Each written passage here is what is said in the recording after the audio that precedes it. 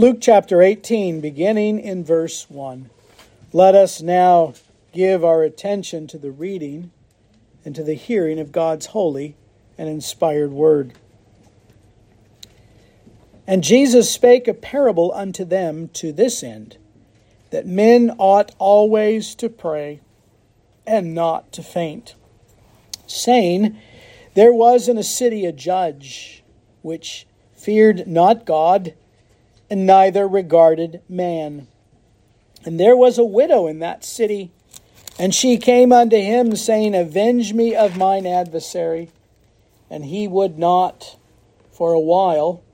But afterward he said within himself, Though I fear not God, nor regard man, yet because this widow troubleth me, I will avenge her, lest by her continual coming she weary me. And the Lord said, Hear what the unjust judge saith. And shall not God avenge his own elect, which cry day and night unto him, though he bear long with them? I tell you that he will avenge them speedily. Nevertheless, when the Son of Man cometh, shall he find faith on the earth? This is the word of the Lord. Let us pray. O Lord our God, we do give thee thanks this morning for thy word, for it is a lamp unto our feet and a light unto our path. We ask, O Lord, that as we open the Scriptures, as we hear your word preached, we ask that you would give us hearts that would receive it well, that you would give us hearts that would digest the Scriptures, that would meditate upon it.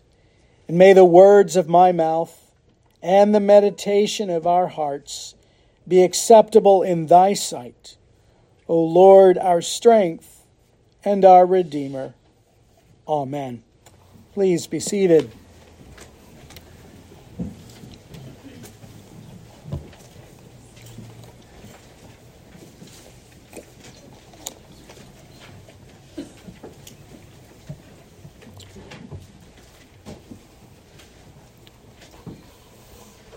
There are many things in life that cause us to be persistent.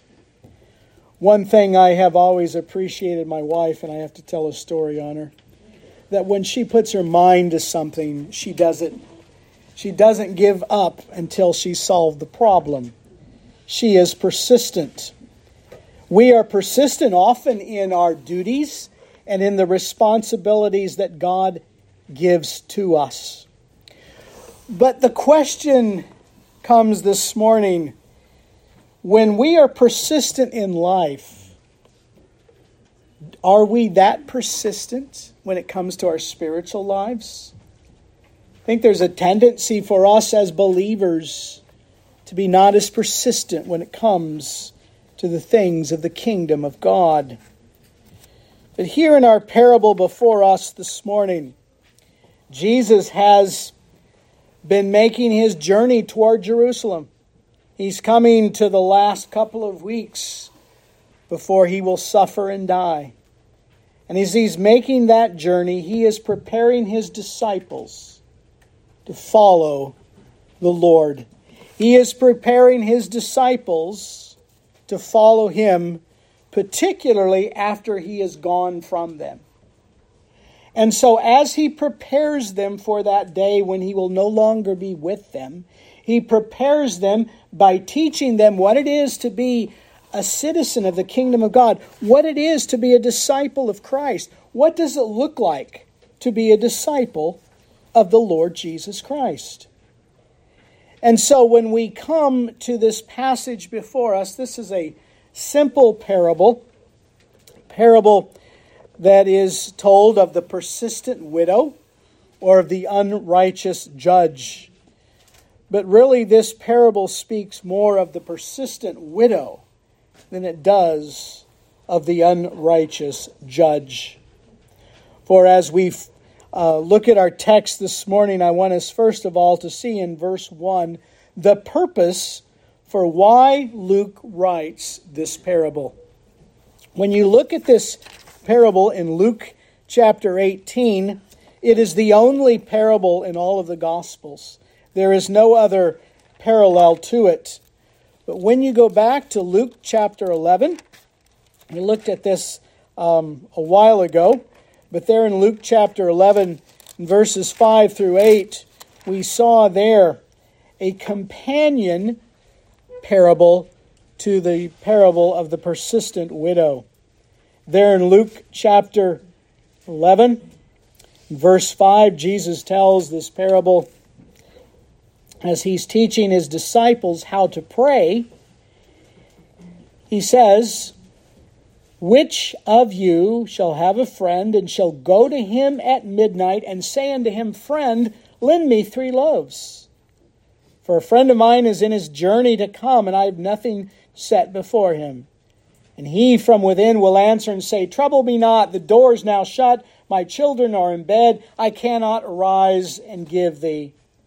And I say unto you, though he will not arise and give to him because he's a friend, yet because of his importunity, he will rise and give him as many as he needed." And then Jesus says, "And I say unto you, ask and it shall be given, seek and you will find, knock and it shall be opened unto you." So here the parable, companion parable tells us that Jesus here in teaching his disciples how to pray gives them this short parable of this man who gives to his friend need. And here Jesus in this text is speaking, and he is not calling his disciples to prayer as he did in chapter 11.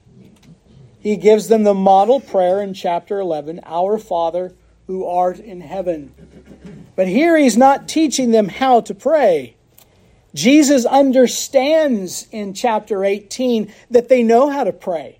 Jesus understands that as his disciples, they do pray. But what he's teaching them is this particular kind of prayer that is found in verse 1. In context, Luke chapter 18 continues from chapter 17, verses 22 through 37. Jesus speaks of the coming kingdom of God. He speaks of the day of judgment for Israel. He speaks of that glorious day, which is a picture of the final day that will come. And then he comes to this passage and says that he spoke this parable unto them to this end, to this purpose. Men ought always to pray and not faint. As he comes to the end of his earthly journey, as he is not going to be with his disciples much longer, he urges them to pray and not faint, because he knows they will be driven to desperation as they endure the assaults and the opposition of the world. You see that in the book of Acts, in the Acts of the Apostles, as they take the gospel to the ends of the earth, that they are assaulted, that they are opposed. And there's a sense in which they could become in a desperate situation. They might even become weary. They have seen a picture of the opposition and the assaults that Jesus encountered with the Pharisees and scribes. And so to encourage them in their ministry and in their labor, Jesus calls them to pray and not faint. So he's not teaching them how to pray. He's teaching them how to pray persistently, to pray earnestly, to pray continually. This prayer is a persistent and pleading prayer, which Jesus calls his disciples to. Luke, throughout his gospel, emphasizes the importance of prayer. It seems like every time Jesus began some pertinent point in his ministry, he prayed. Luke 11, as we saw, teaches them how to pray. But here he teaches them how to pray fervently and persistently. The temptation for them, and it's a temptation for us, is to give up and not pray. When we find ourselves weary of praying, when we find ourselves weary from the battle, there is that temptation to give up, to become exhausted. And Jesus calls them to pray and not be faint. Paul says in Galatians that let us not be weary in well-doing, for in due season we will faint not. And so there Paul encourages us to continue well and not faint. And so here Jesus tells them that they are to pray and not faint. Prayer is one of the most neglected duties of religion. Many professing Christians will not neglect public worship. Perhaps they will not neglect the Lord's Supper, but certainly they will neglect prayer. And I think for all of us, we could speak of the fact that that is indeed the most neglected duty, even in our own lives. But Jesus says they will have difficulty, but in persistently praying and persisting in that prayer, they are not to lose heart. And so Jesus gives them encouragement as he continues to teach them through this parable. And so the question as we begin this morning is, in your life of prayer, is there a persistency? Is there a praying with that urgency and not being faint? Because here Jesus gives us many wonderful lessons on why we should pray and not faint.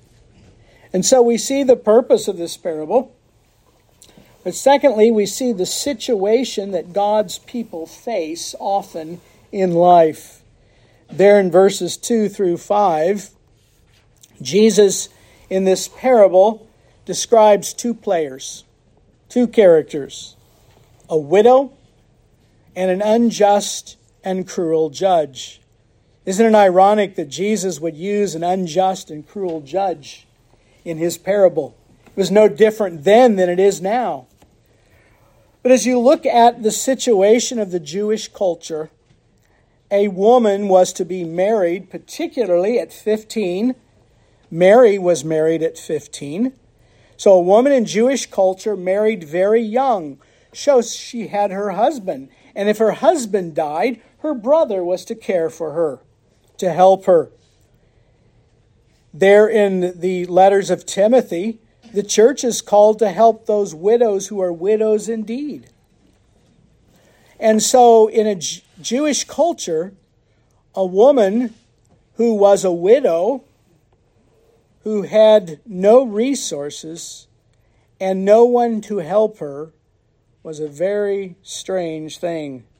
And here in this parable, Jesus says that there was a judge in the city which did not fear God and neither regarded man. And there was also a widow who persistently sought for relief from her adversary.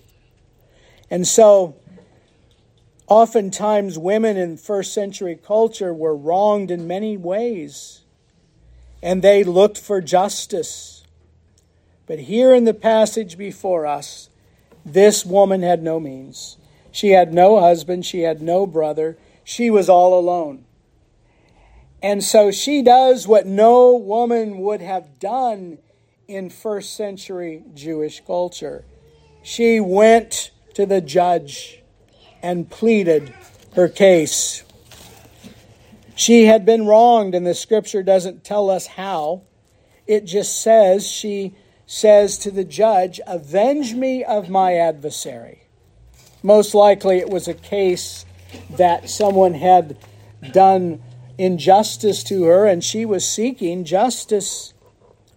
And so verse 3 says she goes to the judge for justice. There are no details, but she is desperate. She is not typical of Jewish women in that culture.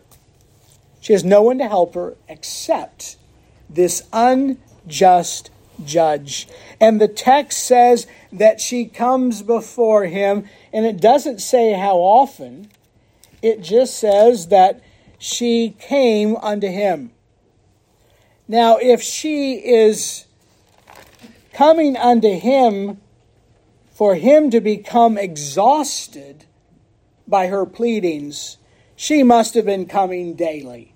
She didn't waste any time in going to that judge. She continually pleaded her case day after day after day.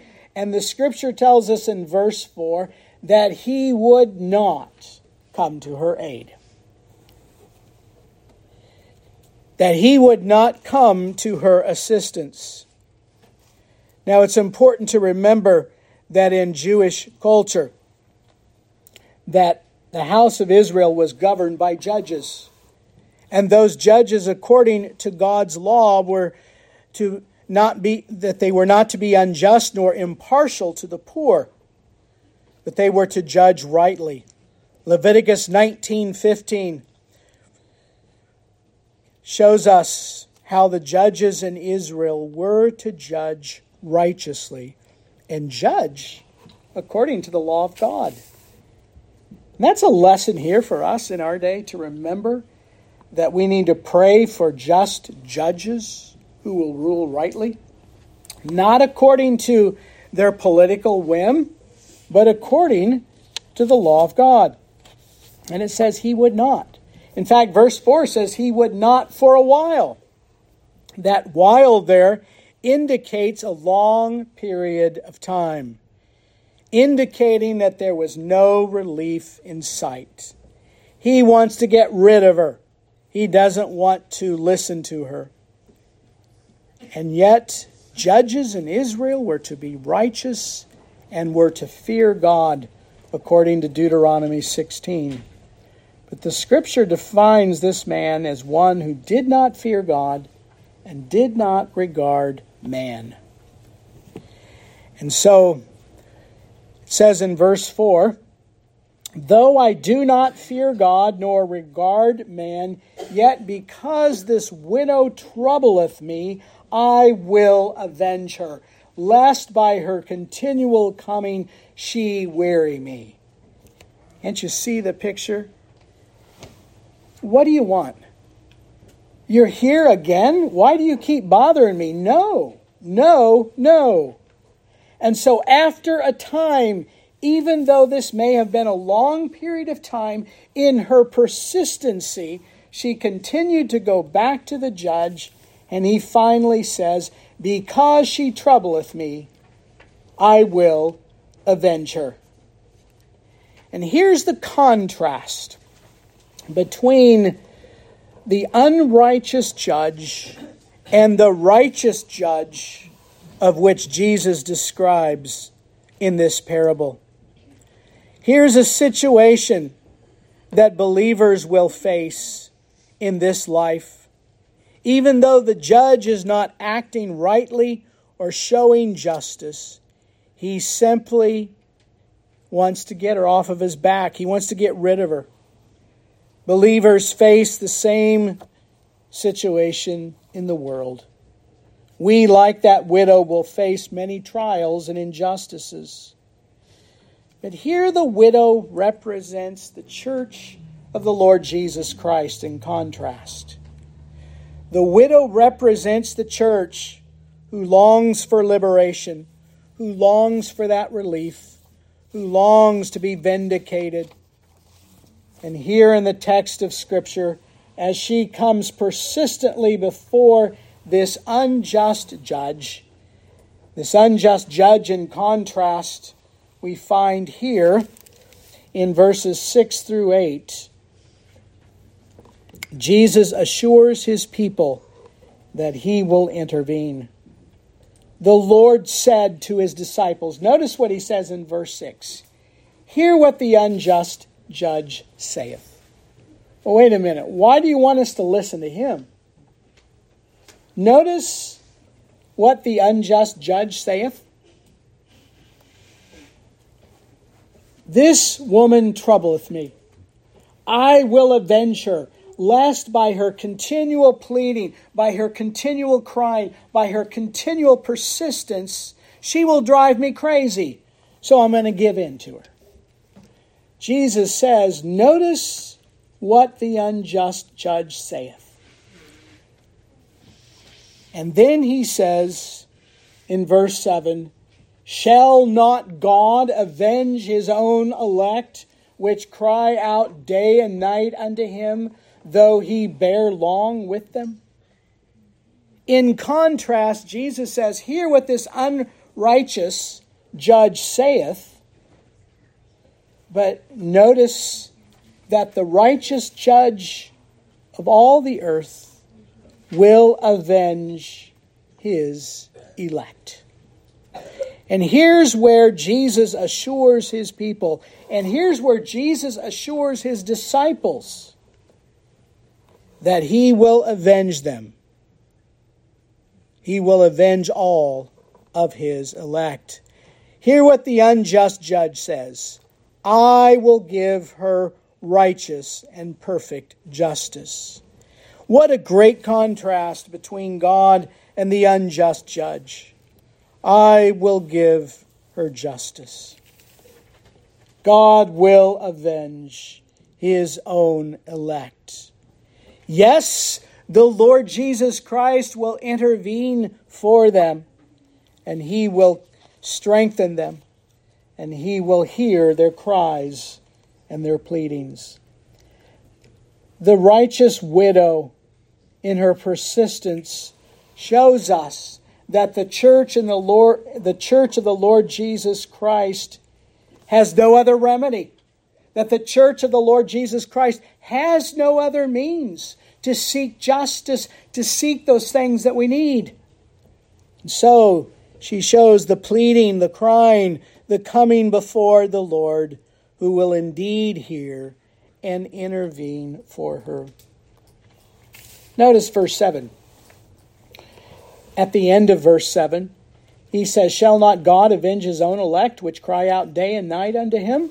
Yes, he will avenge his own elect. Notice, though he bear long with them. And so he assures them that he will avenge them, that he will avenge them in the day of their affliction. But notice, he says, it will not come as quickly as what they think. Here Jesus says God will avenge them, even though he endures long and suffers long, particularly for those who are afflicting his people. What about the Apostle Paul? Wasn't he afflicting the church before his conversion? And the Lord graciously and wonderfully converted him? And then the one who was the persecutor of the church of God is now turned into one of its apostles, one of its leaders, who now goes and takes the gospel to the ends of the earth. And so in waiting to show the vengeance that they long for, Jesus waits patiently, even for those who avenge his people. And notice the contrast between verse 4 and verse 7. The unrighteous judge for quite a long time ignored her. But the Lord Jesus Christ does not ignore the pleas and the cries of his people. Not only do we see that the unrighteous judge did not listen to her plea, but he finally gave in after a long while just to give himself peace of mind. But here Jesus, even after a long while, does avenge his people. He does hear the prayers and the cries that they offer unto him. And so, this is oftentimes a perplexing thing in verse 7. So, he's really no different than the unrighteous judge, because he has them wait. But notice verse 8. I tell you that even though he bear long with them, he will avenge them speedily. I think that word speedily is an important word to remember, because it entails the fact that he may not come immediately. He may not come when we want him to. He may not come on our timetable, but he will come speedily. And when he comes speedily, he answers. What a wonderful consolation and comfort to saints who struggle with sin, with saints who struggle with temptation, with saints who struggle like these apostles, with opposition that comes from the world. Maybe that opposition comes from those closest to you. And yet Jesus will avenge speedily. He will not delay in coming to his children. Though he bear long with them, he is patient with them. And so here in this intervention of the Lord Jesus Christ, we see that he comes speedily. He comes to them without delay. Notice at the end of verse 8, as he concludes this parable, I tell you, he will avenge them speedily. Nevertheless, when the Son of Man cometh, shall he find faith on the earth? Here Jesus calls himself the Son of Man. Title, Son of Man, is a title that Jesus uses in reference to his divinity. He uses that title, Son of Man, 82 times in the 4 Gospels. So that's significant. Jesus never calls himself the Messiah. Jesus never calls himself by any other title. But here he calls himself the Son of Man. And in using this title, Son of Man, he has in mind 3 things as he reveals this to his disciples. He is called the Son of Man in his earthly ministry. Secondly, he is called the Son of Man because of his suffering and death. And then thirdly, he is called the Son of Man because of his resurrection and ascension. Jesus uses this title, Son of Man, as it's found in Daniel chapter 7, verses 13 and 14. Jesus uses that title before the Jews, before the Pharisees and scribes who knew the Old Testament, or at least they claimed to know the Old Testament. And there in Daniel chapter 7, the text tells us in verse 13, I saw in the night visions, and behold, one like the Son of Man came with the clouds of heaven and came to the Ancient of Days, and they brought him near before him. And there was given him, that is the Son of Man, dominion, glory, and a kingdom, that all people, nations, and languages should serve him. His dominion is an everlasting dominion which shall not pass away. And his kingdom that shall not be destroyed. Here in this Old Testament prophecy, the Ancient of Days takes the kingdoms away from the beasts, takes the kingdoms away from the earthly rulers, and gives them to the Son of Man. This is the only place in the Old Testament where it's used to designate the Messiah. And yet it is here that Jesus refers to himself as the Son of Man. He does that for his disciples. But he does that for the Pharisees and scribes so that they would not misidentify who he was. Well, you're the Messiah? Oh, then we expect this. He doesn't say that. He says, I'm the Son of Man. And as the Son of Man, I have come to heal the sick, to cast out demons, to raise the dead, to declare the kingdom of God is here. The kingdom of God is among men. I have come to suffer and die, to offer myself as a ransom for many. I've come to be raised from the dead, to ascend to my Father, to give life to my people, and to rule and reign on their behalf. And so as the Son of God, as the Son of Man, Jesus asked that question. Shall he, that is Christ, find faith on the earth? Now, what faith is he talking about?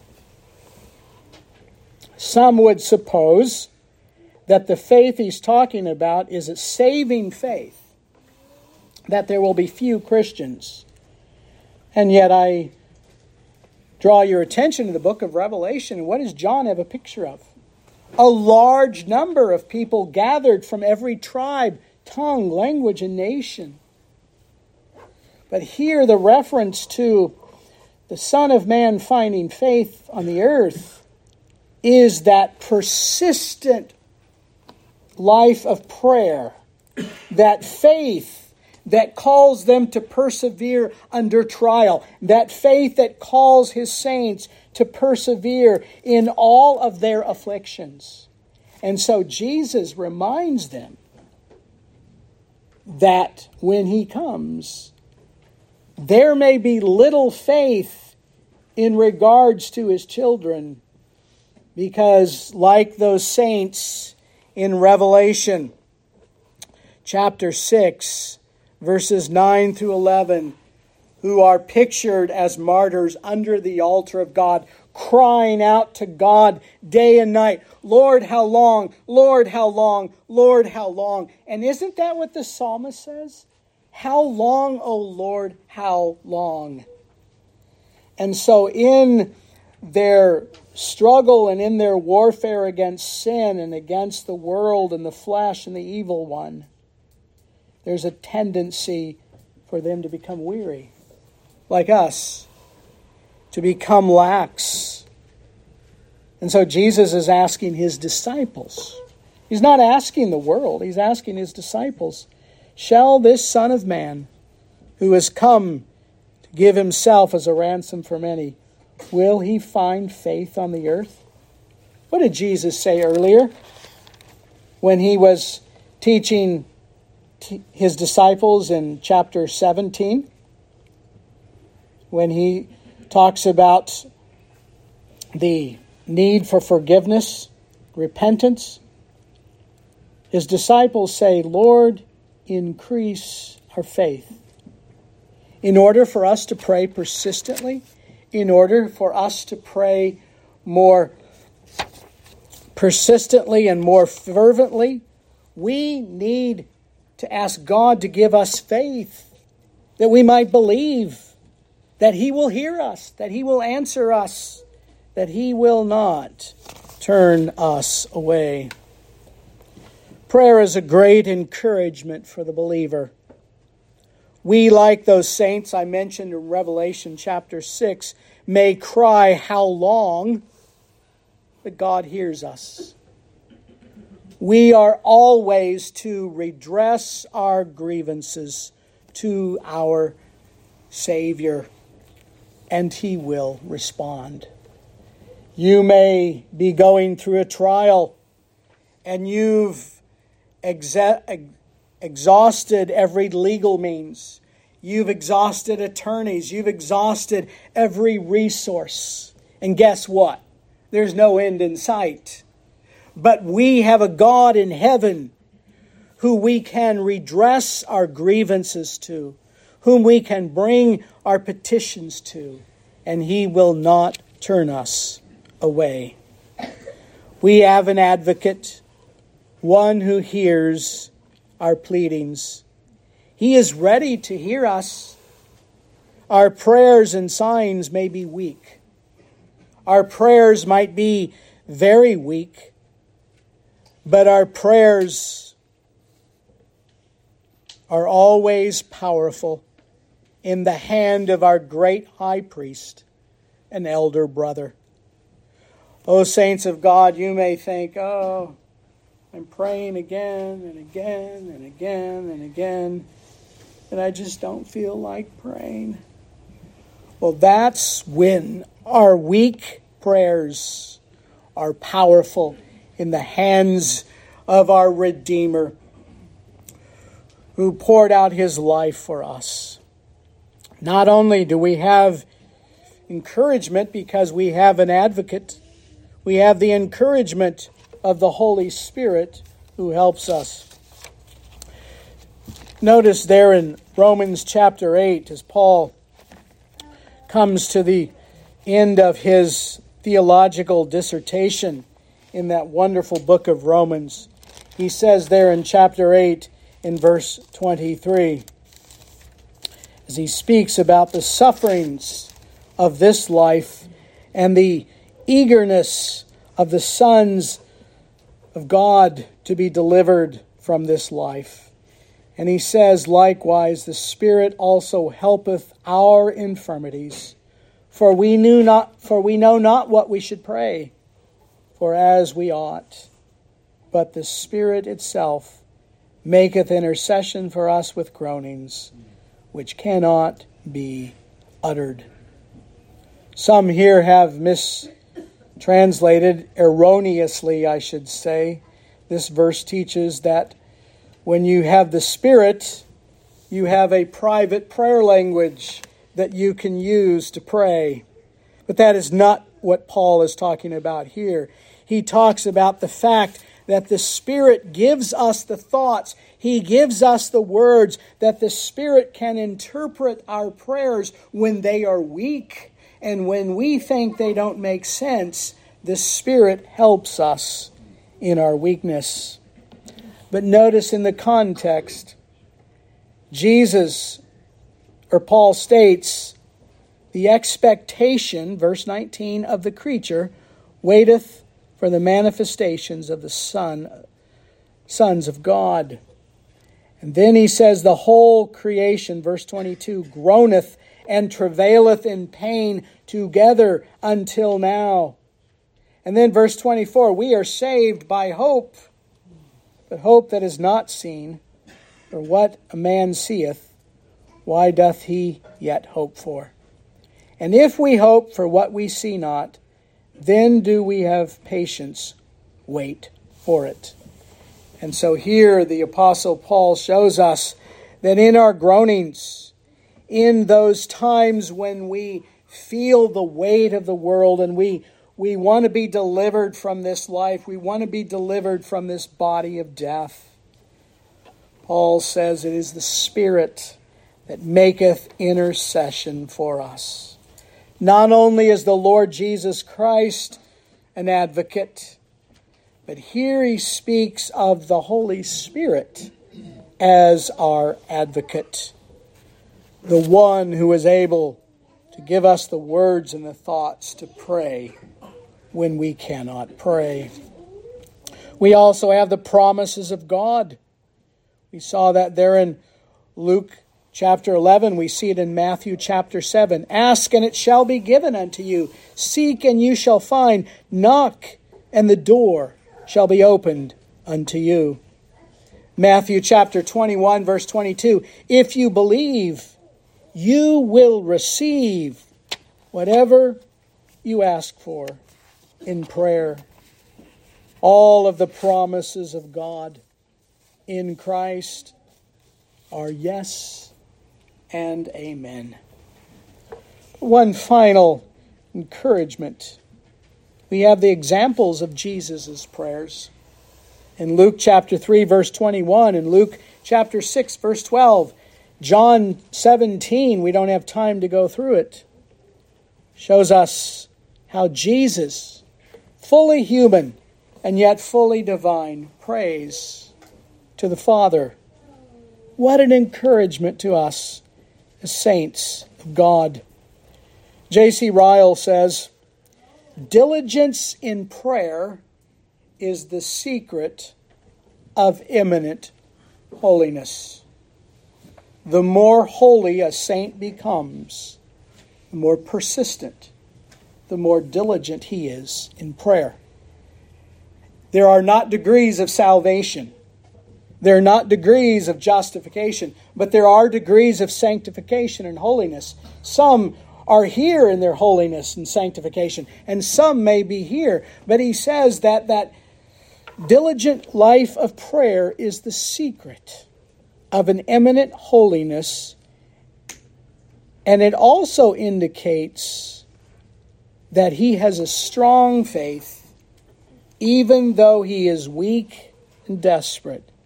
He has a strong faith in a gracious Savior who will avenge him, who will answer his prayers. Saints of God, what a great encouragement for us that the Lord Jesus Christ now sits at the right hand of the Father, waiting to hear our prayers, waiting for us to redress all of our grievances to him. You know what? Even those grievances that come from brothers and sisters, or come from those closest to us, or those grievances that we don't know any other solution, we are to address to our Savior. God will bear patiently with us, and he will one day deliver us from this body of death. O saints of God, let us draw fresh encouragement this morning as we find this Savior who calls us to pray earnestly, who calls us to pray persistently, who, like that widow, keeps knocking, seeking God. We do not pray presumptuously. We do not pray with the arrogance of a child who demands his way, but we come boldly before the throne of grace because there our Savior, who died for us, receives us and answers our prayers. So whatever things you are struggling with this day, remember that the Lord Jesus Christ, who is our elder brother, hears us and will answer us in the day when he calls. Perhaps you don't know this Savior. Perhaps you don't know this Redeemer. But I would plead with you today that you would call upon him, that you would seek him while he may be found, that you would call upon him while he may be near. May we pray. Lord Jesus Christ, we do give thee thanks this morning for the encouragement that we have to pray persistently and not faint. We confess, Lord, that our prayer life is not what it should be, that oftentimes we don't pray, and we don't pray earnestly and persistently. Oh Lord, we ask that you would give us faith, that we might pray persistently, trusting in you for all that we need. For you are a gracious Savior who never turns us away. We pray that we might go forth with new resolve, new encouragement to pray persistently and not faint. Bless this word to our souls, we pray in Jesus' name. Amen.